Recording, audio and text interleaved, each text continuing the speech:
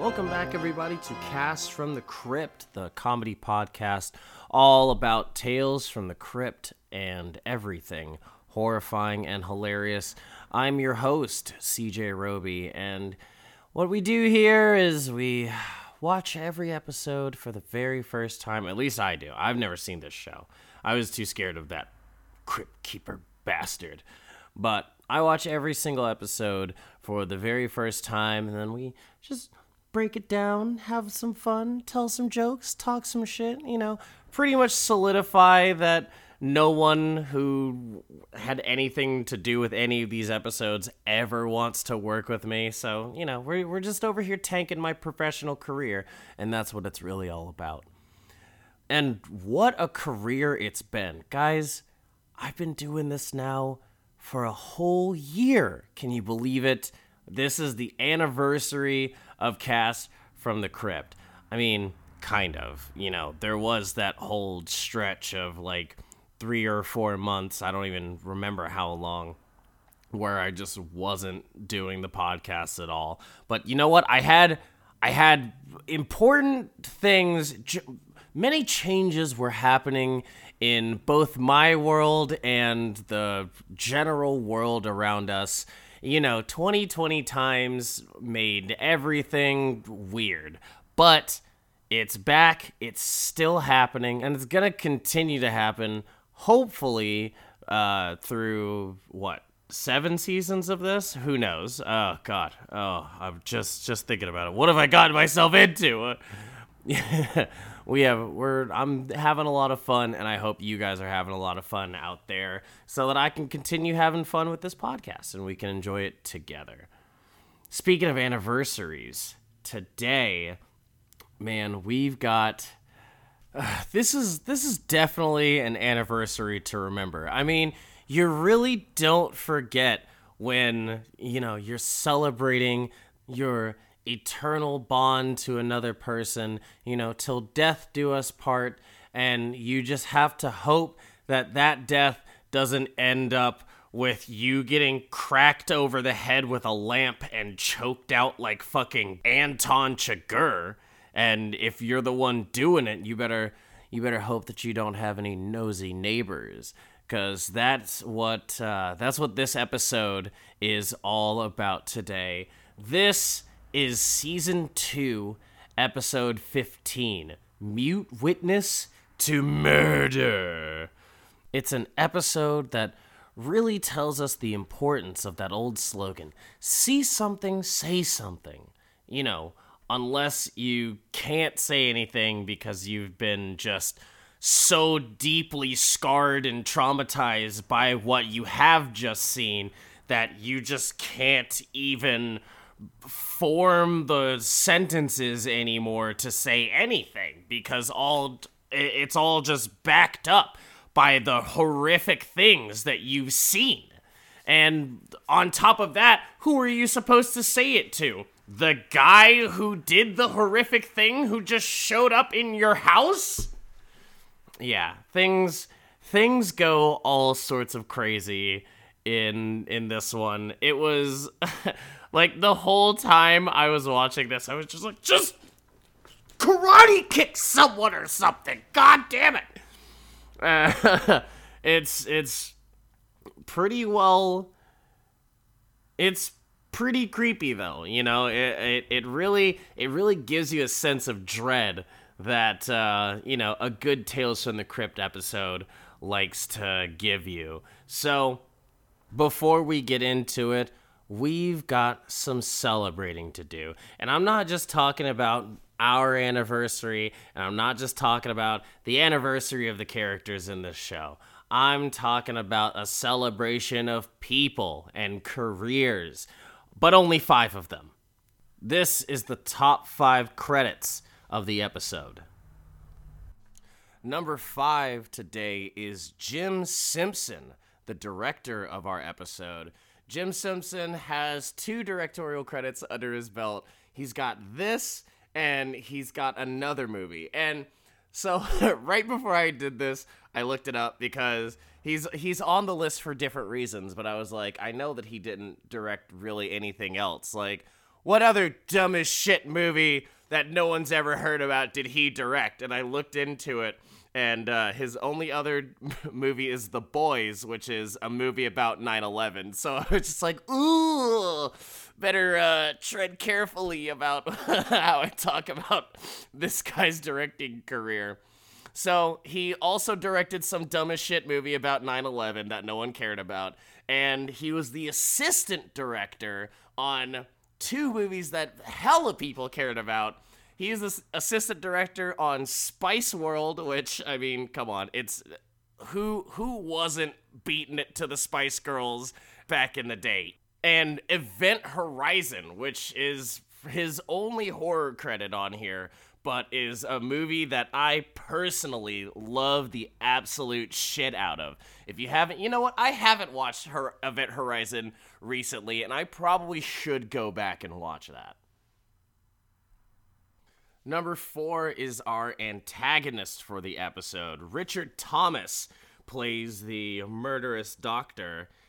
And if you're a big fan of, like, 70s, like, Little House on the Prairie sort of sitcoms and shit, you might know Richard Thomas as the son on the Waltons. I had only ever heard about the Waltons. Like, my dad loved to watch old shows, but I had never seen an episode of the Waltons for good reason, because I was Little House on the Prairie is the only one of those shows that I even know anything about, and that's so little.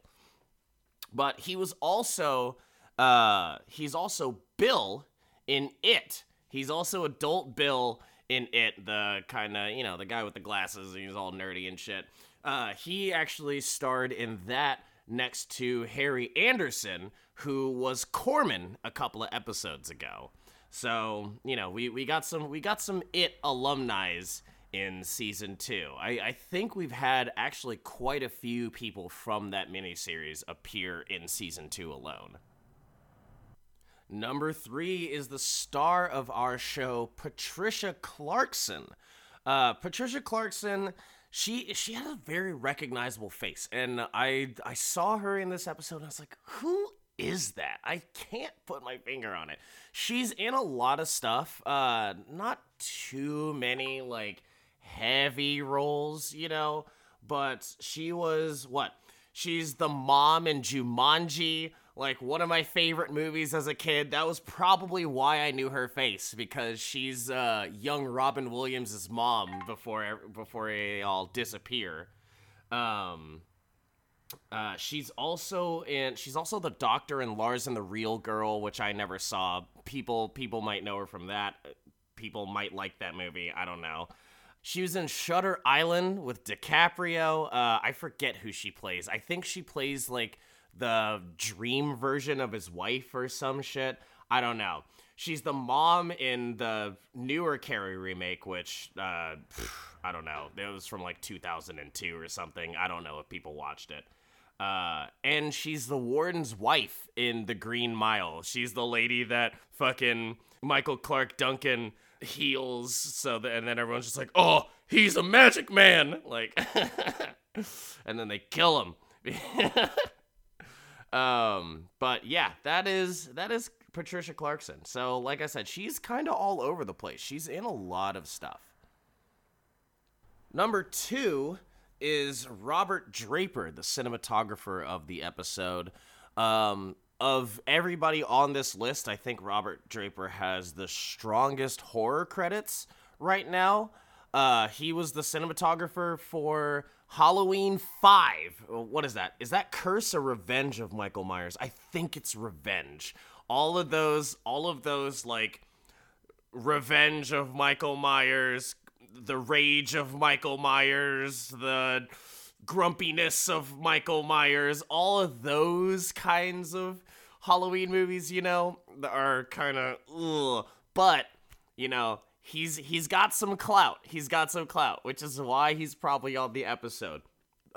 He also did the cinematography behind Dr. Giggles, which is definitely a better movie than Halloween 5. I'll say that, even though they're both kind of ooh. But he's also the cinematographer on the new Creep Show, the recent Shudder exclusive. Isn't it a Shudder exclusive? I'm pretty sure the new Creep Show is, but he's doing all the camera work for that. So it's something else that I gotta get on to watching, the new one. And finally, our top credit of this episode is Steve Picerni, who's our stunt coordinator for the episode. So look, I was running a little dry on credits for this episode. I really had to search. Once we get to the stunt people, you know that I'm kind of digging. But this fool has done ridiculous stunts on a lot of movies. I was shocked. I mean, you know, stunt people kind of get like shuffled around through a lot of things because I'm sure that there are like less real, like solid pro stunt people than there are like people that you can slap in front of a camera and just tell them to act. You know, everybody's trying to be a fucking actor, you know, but not everyone's trying to be a stuntman. So they get a lot of work on a lot of different stuff, and Steve is killing it. He's got stunts. All right, you know what? I'm just gonna rush through this list because he's got stunts on Ant-Man, Furious 7, the first Fast and the Furious movie, Last Exorcism, Rush Hour 3, Bad Boys 2, the original Daredevil, not the good Netflix series. He was doing shitty stunts, like doing like stupid CGI backflips over Colin Farrell or whatever. But he also did Triple X, Stigmata, and the Matthew Broderick Godzilla movie, which I guess he was in Baby Godzilla outfit and he was just like slipping on ice or some shit. Who knows what he had to do for that one. So let's talk about it. This is season 2, episode 15, Mute Witness to Murder. And I forgot that I didn't do the date at the top of the episode. So it aired July 10th, 1990, and it starts off with something truly horrifying. The Crypt Keeper is in a doctor's outfit. No! Oh, God! Can you imagine if you go in, you're like, it's not even anything big. You've got like strep throat or something like that, and you go in there and you see the Crypt Keeper just sitting at a desk or just walking around with a clipboard. You go in, you get undressed, you put on the gown, you sit on the examination like table thing, and then the fucking Crypt Keeper walks in. I would throw a scalpel directly into his eye. That would be, oh, hell no. I mean, like, and he is a walking zombie. How are you ever gonna get him sterile? He's gonna wash his hands in the sink or like a basin or some shit, and just skin will just be falling off of his bones. Like, disgusting. If this fool is performing surgery on you and like his eye falls out or like a clump of his hair just, no, absolutely not. Never. I would fist fight any board of directors that gave him a job. So it opens up on a little Halloween party. I mean, it's kind of a party. There's 4 people in it. I don't know if you would consider 4 people a party. That's like, you know, that's a gathering. That's a get together. You know what? Yeah, they had a Halloween get together where 4 people dressed up in someone's apartment. And you know it's a Halloween party, not just because somebody's dressed up as a Viking and someone's dressed up as a prisoner, like on a chain gang, which is a great couple's costume, by the way. You know, some people do like ketchup and mustard or like a hot dog and a donut or, you know, just some cheeky shit. But Viking and prisoner, boy, mwah, just excellent. Uh, and then we've got some other people who are dressed up in different costumes, like guy in business casual and lady in just a white dress with some ears. Just has ears. It doesn't even look like any sort of ears. They might have been like bear ears or something like that. She just has poof balls on the top of her head. So, the incredibly well thought out costumes are one reason, but you can also tell that it's a Halloween party because of the spooky Frasier-style vibraphone lounge music playing in the background. Ooh. But the main character, Susie, is talking to her guests about how she met Paul, and oh my goodness, if his elevator was just a minute late, or if I didn't almost get hit by that car crossing the street running into his building trying to see when he would come out of that elevator, everything could have been different. Ooh, she's on some like relationship probability math, like some sliding doors shit.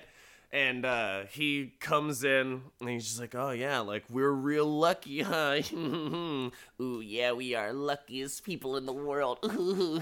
So, they're just getting all up in each other's shit, trying to get some play.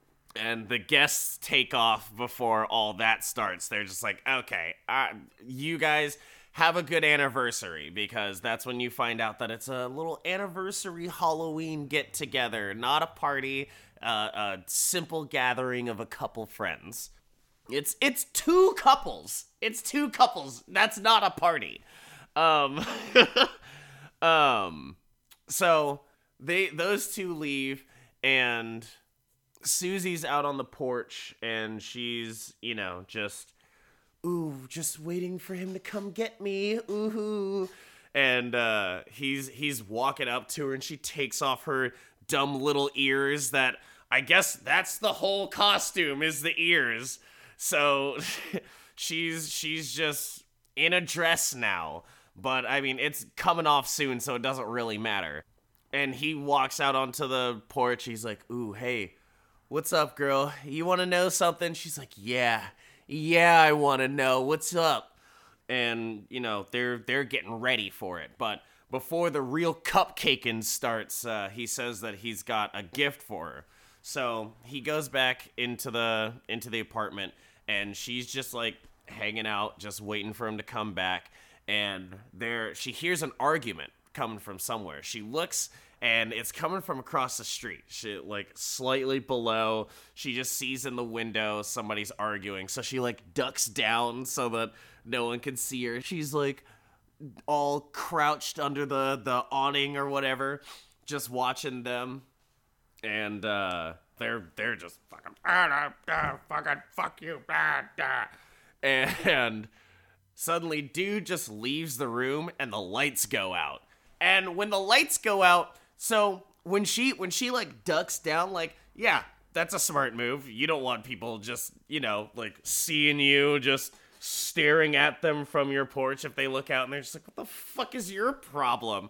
So, like, yeah, if you're gonna be nosy, if you're gonna do some rear window shit here, you might as well hide. And then once the lights go out, she's just like, oh, she just stands directly up. She's basically just like leaning out there, just being hella conspicuous about it. And in the room that she's watching, the lady turns on a lamp. She's like, don't you turn the lights out on me, you bitch. What you doing? And he just can't take it anymore. He grabs the lamp and he just domes her. And she drops. Like, he just, like, not having it anymore. He just grabs it. He doesn't even, like, swing it. He just, like, grabs it from the table to her head. And, so she gets taken out, and Susie's just like, oh, shit, it's going down. Holy fuck. But the lady gets back up. She's just like, oh, you think you can just do this to people, huh? Ah! Like, she's unstoppable. And the dude goes and rips the pull cord off of his blinds and then goes in there and just garrots the fuck out of her like Hitman, So, and It does. So like it does the fucking, you get like the neck snap sound effect, which I was just like, hold on a second. So did he strangle her with a small cord and then like break her whole neck with, like, how does, wait, I was like trying to figure out how he did it. He just like wrenches her to the side and then just like you hear her neck break from the apartment. So it's just like, come on, really? And she sees all of this. She watches the whole thing. And like I said, she's just standing here, and then the lights go out again. So, I thought, oh, mute witness to murder. She just watched this happen, and the lights go out, and then she's all of a sudden gonna get, like, stalked by somebody, or, like, the guy's gonna have seen her. He's gonna stare out of his window in the dark and see someone directly above him standing on their porch staring right at him, and he's gonna be like, oh, well, I gotta kill the shit out of this person. But that's not really how it goes down. She sees all of this and then is immediately just dumbstruck, pretty literally, actually. And this dude, so this murder scene goes down and she's horrified, and then her husband comes back in immediately, just like, hey there, baby, I got a little gift for you. Just like, wow, way to just immediately demolish the tension of what just happened here. She's traumatized in the 3 seconds it took you to get her thing and come up with that joke. Or unless you're supposed to be Capone. I couldn't really tell. But she's just standing there, frozen. He's like, yo, what's going on? And she won't talk to him. So he takes her to the living room, and he goes for help. He's like, oh, I'll go get a doctor. Oh my goodness. And then he just leaves. And she goes to the bathroom and figures out that she just can't talk. She keeps trying and she just can't. And she holds her throat, the symbol for, oh, something's wrong with my throat and now I can't speak, just visual knowledge. Paul comes back in just a few minutes later and he's like, oh, I got a doctor. Don't worry about this. He's here to help. And the doctor, when they show the doctor, he's like hidden in shadow. And it's just like, wait a minute, what? Yes, he's here to help you. Don't worry. And Susie recognizes him immediately because he steps out of the shadows, and it's the dude that just killed his wife. So, hey, look at that. He's a murder doctor. And so Paul tells him the whole thing. I went to go grab her gift, and then I came back, and then she was like this. I don't know what happened. She was standing out there on the balcony. She must have seen something, or something happened. I don't know. And and then the doctor like gives her this look just immediately, just and he goes out and looks to see exactly where she can see, and he sees his window, so he looks back at her again just like, oh hell no. And he immediately just grabs a giant syringe and he's like, hey, so I need you to help me take your wife down so I can sedate her. She's obviously crazy. So she acts pretty quickly, honestly. And she gets out of bed, she runs and grabs something to defend against him, and they walk back in from the porch, and she immediately just hits Steve with a golf club and just hits him straight in his face, and he's just like, ah, fuck! And the doctor's still just preparing his big-ass needle. He's like, hey, grab her so we can sedate her. Obviously, she's in too much of a fragile state right now. So they get her, they take her down. The way Paul, like, he's like on the ground and he like lunges at her. It's just like a really weird look. But they get her down and sedated, and then she wakes up in a hospital just all strapped into a straitjacket. And Steve's just like, oh man, like I can't believe it. What's wrong, honey? They're gonna figure it out for you. Don't worry about it. Everything's gonna be fine. And she's just like, fuck, no, no. And the doctor, of course, is just like, don't worry about it, Paul. Everything will be fine. She's safe here. Like, we're just gonna run some tests. We should just do this immediately so we can figure out what's going on. But, like, don't even worry about it, bro. Everything's good. And then he goes over to the door. So, the door is like this, it's like a weird central piece of the narrative, and we'll talk a little bit more about it.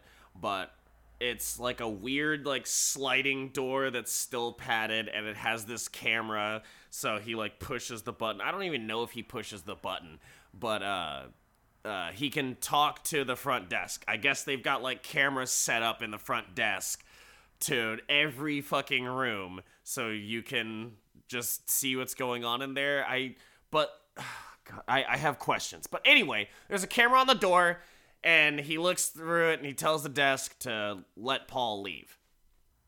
And while he's out of there, she just bolts after him, and she's like, oh God, please, no. But they grab her and just throw her back into the room. After that, they are alone. It's just her and the doctor. And he, goes over his whole thing. He's like, yeah, I could explain myself, but you know what? I'm not going to.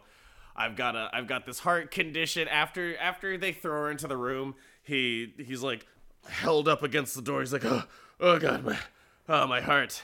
I can't take this sort of excitement and all this talking. And he explains the whole deal. She's in his hospital. It's a psychiatric ward or a sanatorium that he owns and operates. So everything that he says goes around here, and he can just cover the whole thing up because she can't fucking talk anyway. And obviously she's terrified. I mean, he assures her that he's not gonna rape her, so I guess that's good news. Seriously, he's like, don't worry, I don't plan on defiling you. We keep that thing to a minimum here at my facility. And I was like, what the fuck? To a minimum? No, what? No! So, like, he was even before the whole murder and shit, he was allowing a little bit, just a little bit in his hospital, and just, no, it's, oh, God. So, yeah, it just sets him up to be the ultimate dickhead. And after all that, Paul comes back to the hospital and, asking questions, but Trask is like, oh, well, something crazy's happened. Like, I've never seen this. It's insane. Like, we need to study it and keep her here. She could snap out of it. Could be tomorrow. Could be years. Oh.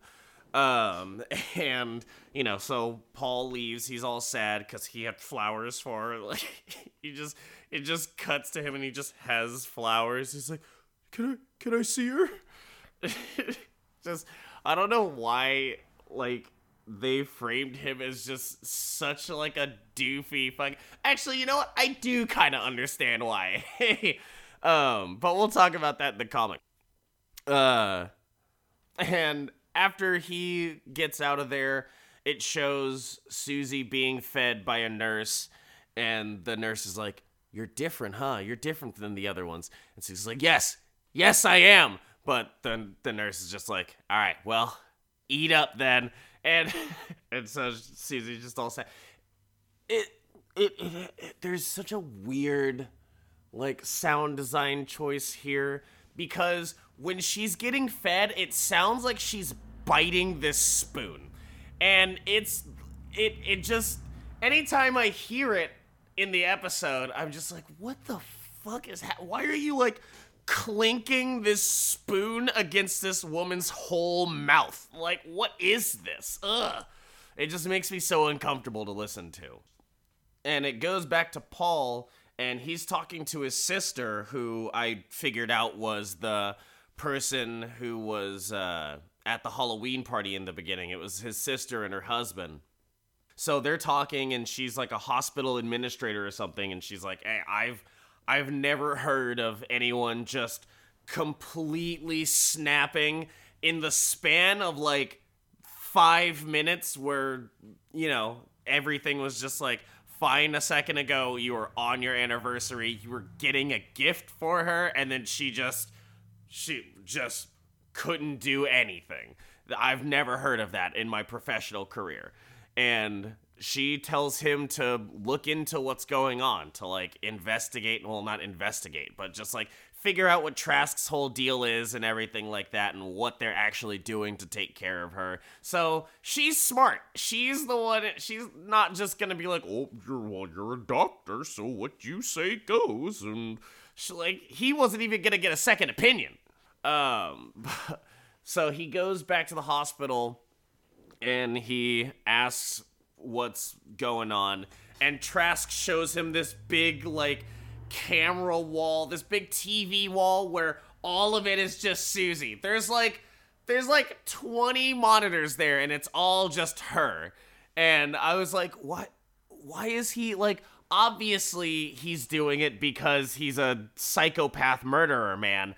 But how is that not suspicious that this dude is spending so much attention on just Susie? But whatever. You know what? Whatever. Hey, these people, they don't get paid to ask questions. Not in the sanatorium. He asks Paul if there's something you're not telling me. Oh, what was going on in your marriage? And Paul's just like, no, hold on a second. Don't start coming at me about my marriage, all right? We were happy, all right? Everything was great. We had some problems, but everything was fine. And, obviously, Trask is just like, yeah, I get that, but, the first few years of marriage, like all the incessant talking and yammering and just everyone just fucking seeing her all the time. And it's just like, this is your marriage, dude. Don't put that on other people's marriages, okay, man? Like, that's the trap that you fucking set yourself up in. And and Paul's just like, no, it's not us, all right?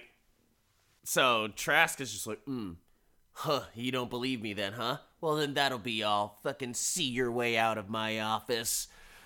And it's weird because there's no other light in his office other than these TVs and the open door that Paul was leaving through. So I was just like, you're just in this fucking... Ugh, it's so weird. Everything about this dude is the weirdest shit. And he calls in the nurse and tells her that, oh, well, now I'm going to be personally monitoring this patient, so I'm taking over from here, all right? And Paul is just not having this anymore. He's just done with it. So he goes back to the hospital, and he just demands to see Susie. He puts Trask up against the wall. He's like, where is she? Where is she? And Trask tries to take him back to the camera. He's just like, no, I want to see her. So they let him see her, and he goes in there, and he's just like, oh God, I missed you so much, blah, blah, blah. It's just so weird. I've been thinking about it this whole time, and it just doesn't make any sense. How could this have happened? And, he's kind of like putting the pieces together, and he's talking to Susie, and Susan's just like, yeah, hey, bro. And so he, they kind of are communicating. He's like, oh, what? Did something happen in the living room? No. Oh, did you see something? Yes. Oh, shit, you saw something. It was outside? Yes. Was it someone we know? And then he figures out that it was the doctor. And while they're doing this, you just see Trask. He's got another big-ass needle, just getting it ready, just like, the assassination begins. And once he figures that out, the lights go out, and the lights go, he's like, oh, shit, like, hold on. And immediately just gets injected. Dude, this dude sucks. Paul is the fucking worst. One way in and one way out. And he doesn't hear this sliding Star Trek door open. And two, like, as soon as you hear it's the doctor, you should just be ready. You should just be ready for anything to happen. Whoever comes through that door, you gotta be ready to beat the shit out of them. If she confirms that it's the doctor. So he gets jumped, and Trask is just like, yeah, congratulations, you figured it out. You must be a charades champion, and that might have gotten you far if you weren't about to die right here. So they fight, they struggle, and Paul just fucking dies. He's just on the ground, and Trask goes onto the camera. You can't see the body, so he goes over there and he's like, everything's fine in here. Mr. Hastings has gone home for the night, so lock the facility down. And so is he the only person who has 24-hour access to this video footage? That is it always rolling? Is it voice activated by who knows? Who knows who has the records? But and so Susie's just, in the straitjacket. She's just watching this, and Paul's on the ground right next to her, and this dude steps on his neck and Bruce Lee twists his shit with the whole, you hear the sound again of his neck just breaking. And I'm just like, hold on a second. This dude has a heart condition, but he's strong enough to just snap someone's neck with one foot, just he can just pull that off and just break people's shit apart with a string. Who is this guy? And he's just like, yeah, I have to do this in self-defense. So Paul's dead. Her husband is gone, and she is, she's despondent. The next day or whenever, Trask comes back to check up on her, and he's, so, I don't know, I don't even know what's happening in the scene. I think she's, getting sponge bathed by the nurse or something, because he just comes in, and he's like, oh, I'll take it from here, and she's, naked with a towel around her, but he tells her that he's too fragile for all this excitement and all this violence, so he's just gonna shut her up for good by performing brain surgery on her, and then just, little slip. Oh no, she's dead. Oh damn. And I was like, you're not in the straitjacket. Kill him. He was right there. He's right there. Just start punching, dude. There was a hose right next to her. I guess they were just spraying her down. It wasn't even a sponge bath. It was just a fucking prison shower. And it was right there. She could have done it to him. She could have fucking Sam Fishered that bitch. But no, she figures out that he's gonna kill her, and she cries out Paul's name. But, oh shit, she just said Paul's name. She can speak again. And I didn't catch it the first time. She just said, she was just like, and I was like, okay, well, she can't speak. Yeah, there are a couple of things that I didn't catch the first time around when I watched this episode. Like the dude's heart condition. I thought that it was just pop up at the end because he was just like, oh, my heart. And I was like, what the fuck? But once I rewatched it, I figured out that his little speech earlier about the weakness of the heart or whatever, he was talking about himself. I thought he was coming up with an excuse as to what he was gonna say about it. But anyway, on the day of the surgery, he comes to get her, and he takes her out of the straitjacket, which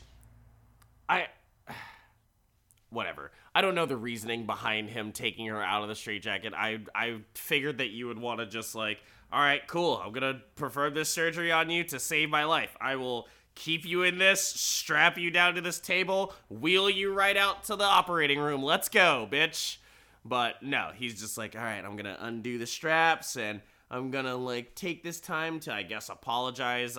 He's just talking to her. And then she just starts clawing this fool's eyes out. She goes straight for the eyes too. I was like, yes, yeah, that's how you do it. Now chop him right in his neck. But she goes after him. He throws her around and they just start fighting.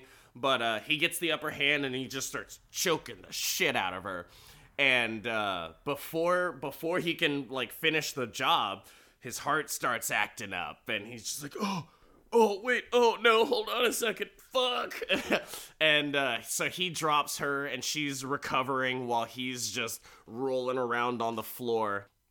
And he's looking for his pills, but he doesn't have them on him. So he looks at her, he's like, please help me. Oh, God, tell them to get me my pills, I'm gonna die.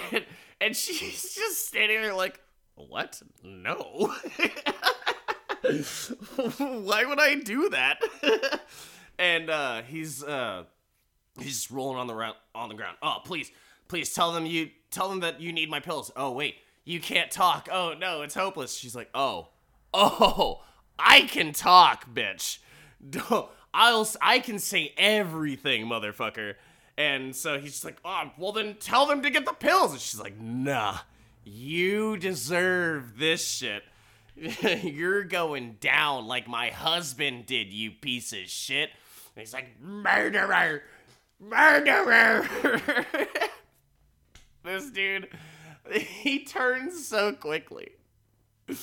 But yeah, so he just dies right there on the floor. He doesn't get his pills, and Susie wins, kind of. I mean, she does win because she doesn't get murdered, but you know, her husband's dead, and like the dude that she could have gotten like justice from is now dead instead of getting just beaten the absolute shit out of in prison for the rest of his existence. So, you know, hey, she got away with her life and she got to claw his fucking eyes out. So that must have felt good. And it ends like super creepy. She goes to the camera and she's like, Dr. Trask is dead. Dead! I was like, what is this? So that's the end of the episode. Crypt Keeper shows back up and he's in a coffin and he's in his straitjacket trying to get out. He's like, oh, where's Houdini when you need him? And you know what? I hope he fucking stays there in that jacket forever. I don't want to see him on the next episode. I want it to just go directly into the episode. I don't want him to get out of that. He needs to be contained. Oh, he also makes a joke. Well, he of course he makes a couple of jokes. Oh, Trask looks like he was a villain with a heart. A heart attack? Comedy drum track. But he says, he's like, oh yeah, but he thought it was gonna work out, but Susie walked all over him. And I was like, wait, no, she didn't. What? She didn't even, like, not at the end. She definitely could have at the end when he's on the ground. She definitely could have given him the same Bruce Lee fucking that he gave her husband. But she didn't. So I don't know why he threw that in. He's a bad man. He's a bad man with bad jokes. So that's all for the episode.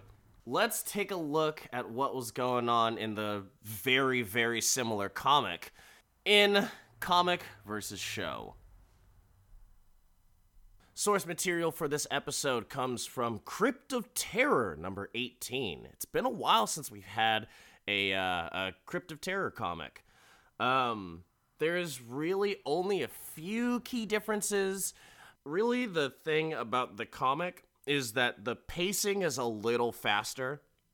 It kind of just like, oh, well, this happened and now she's in the asylum, and now she's won. Like, it's really just like jumps there, because her name in the comic is Pam. It's not Susie, and she's the actual narrator of the tale. So you get really a deeper look into her mindset and her emotional state as everything's going on, and it kind of helps justify some of the things where it's just like, well, what, you're just gonna let this happen to you?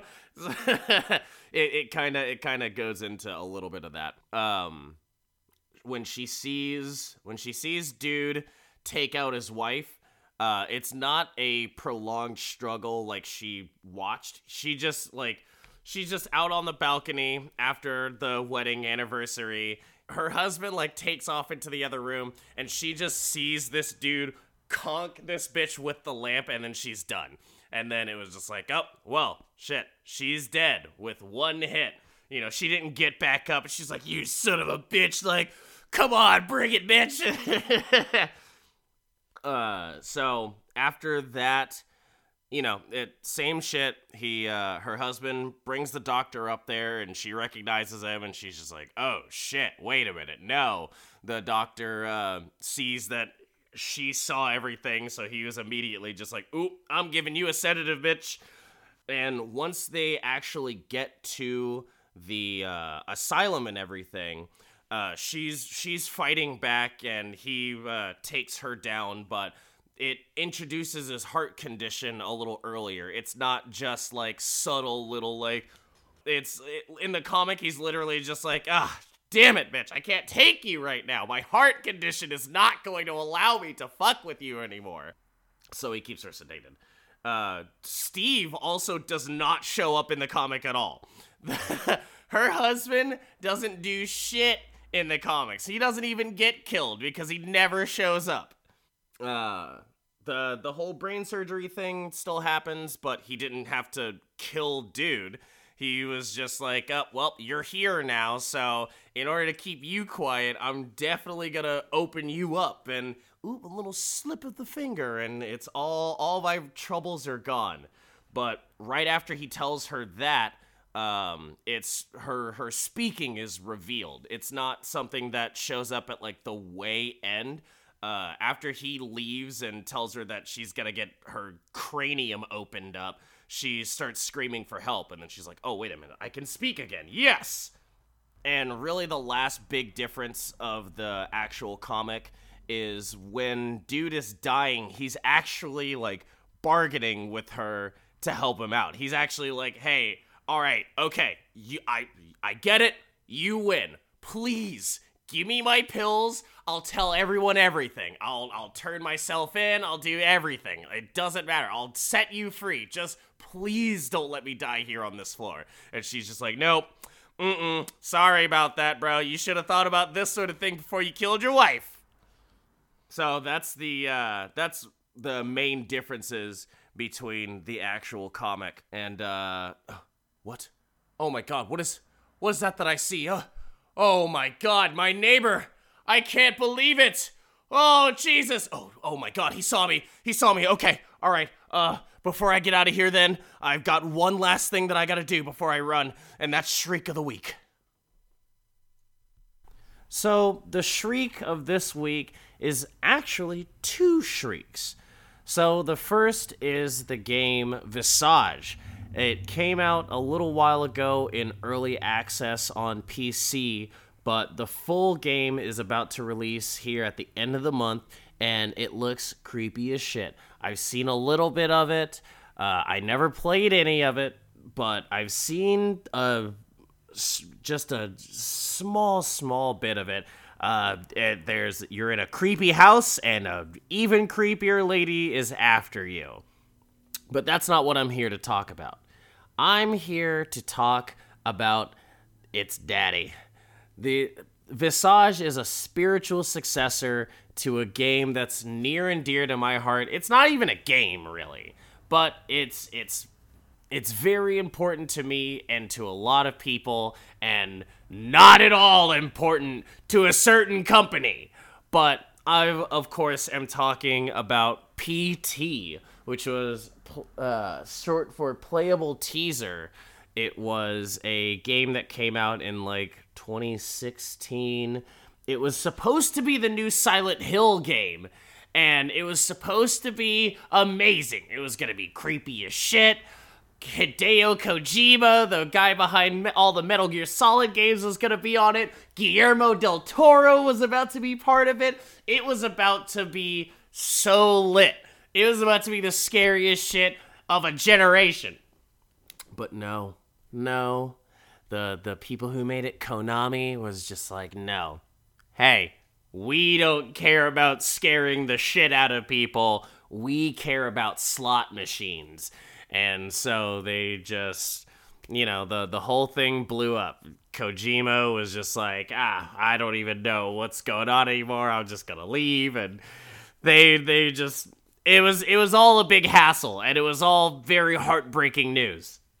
But then Visage came out as its spiritual successor, so we're gonna see how good that is. But PT was great. I play it every October close to Halloween just for people who never experienced it. I stream it on my Twitch, and it's a great time because the jump scares never get old in that one, and it's just such a great atmosphere, and playing it is great. It's a fun time. So I'm going to be playing it at maybe right before I play Visage. So you should come watch that on Twitch and follow me there. So speaking of my Twitch and my social media handles and everything like that, that is going to be CJ Damocha. That's where you can find me. Twitter and Twitch playing horror games like this. That's CJDAMOCHA. Come over, hang out, get spooked. And until I see you or hear from you, and until you hear from me on the next episode, stay spooky.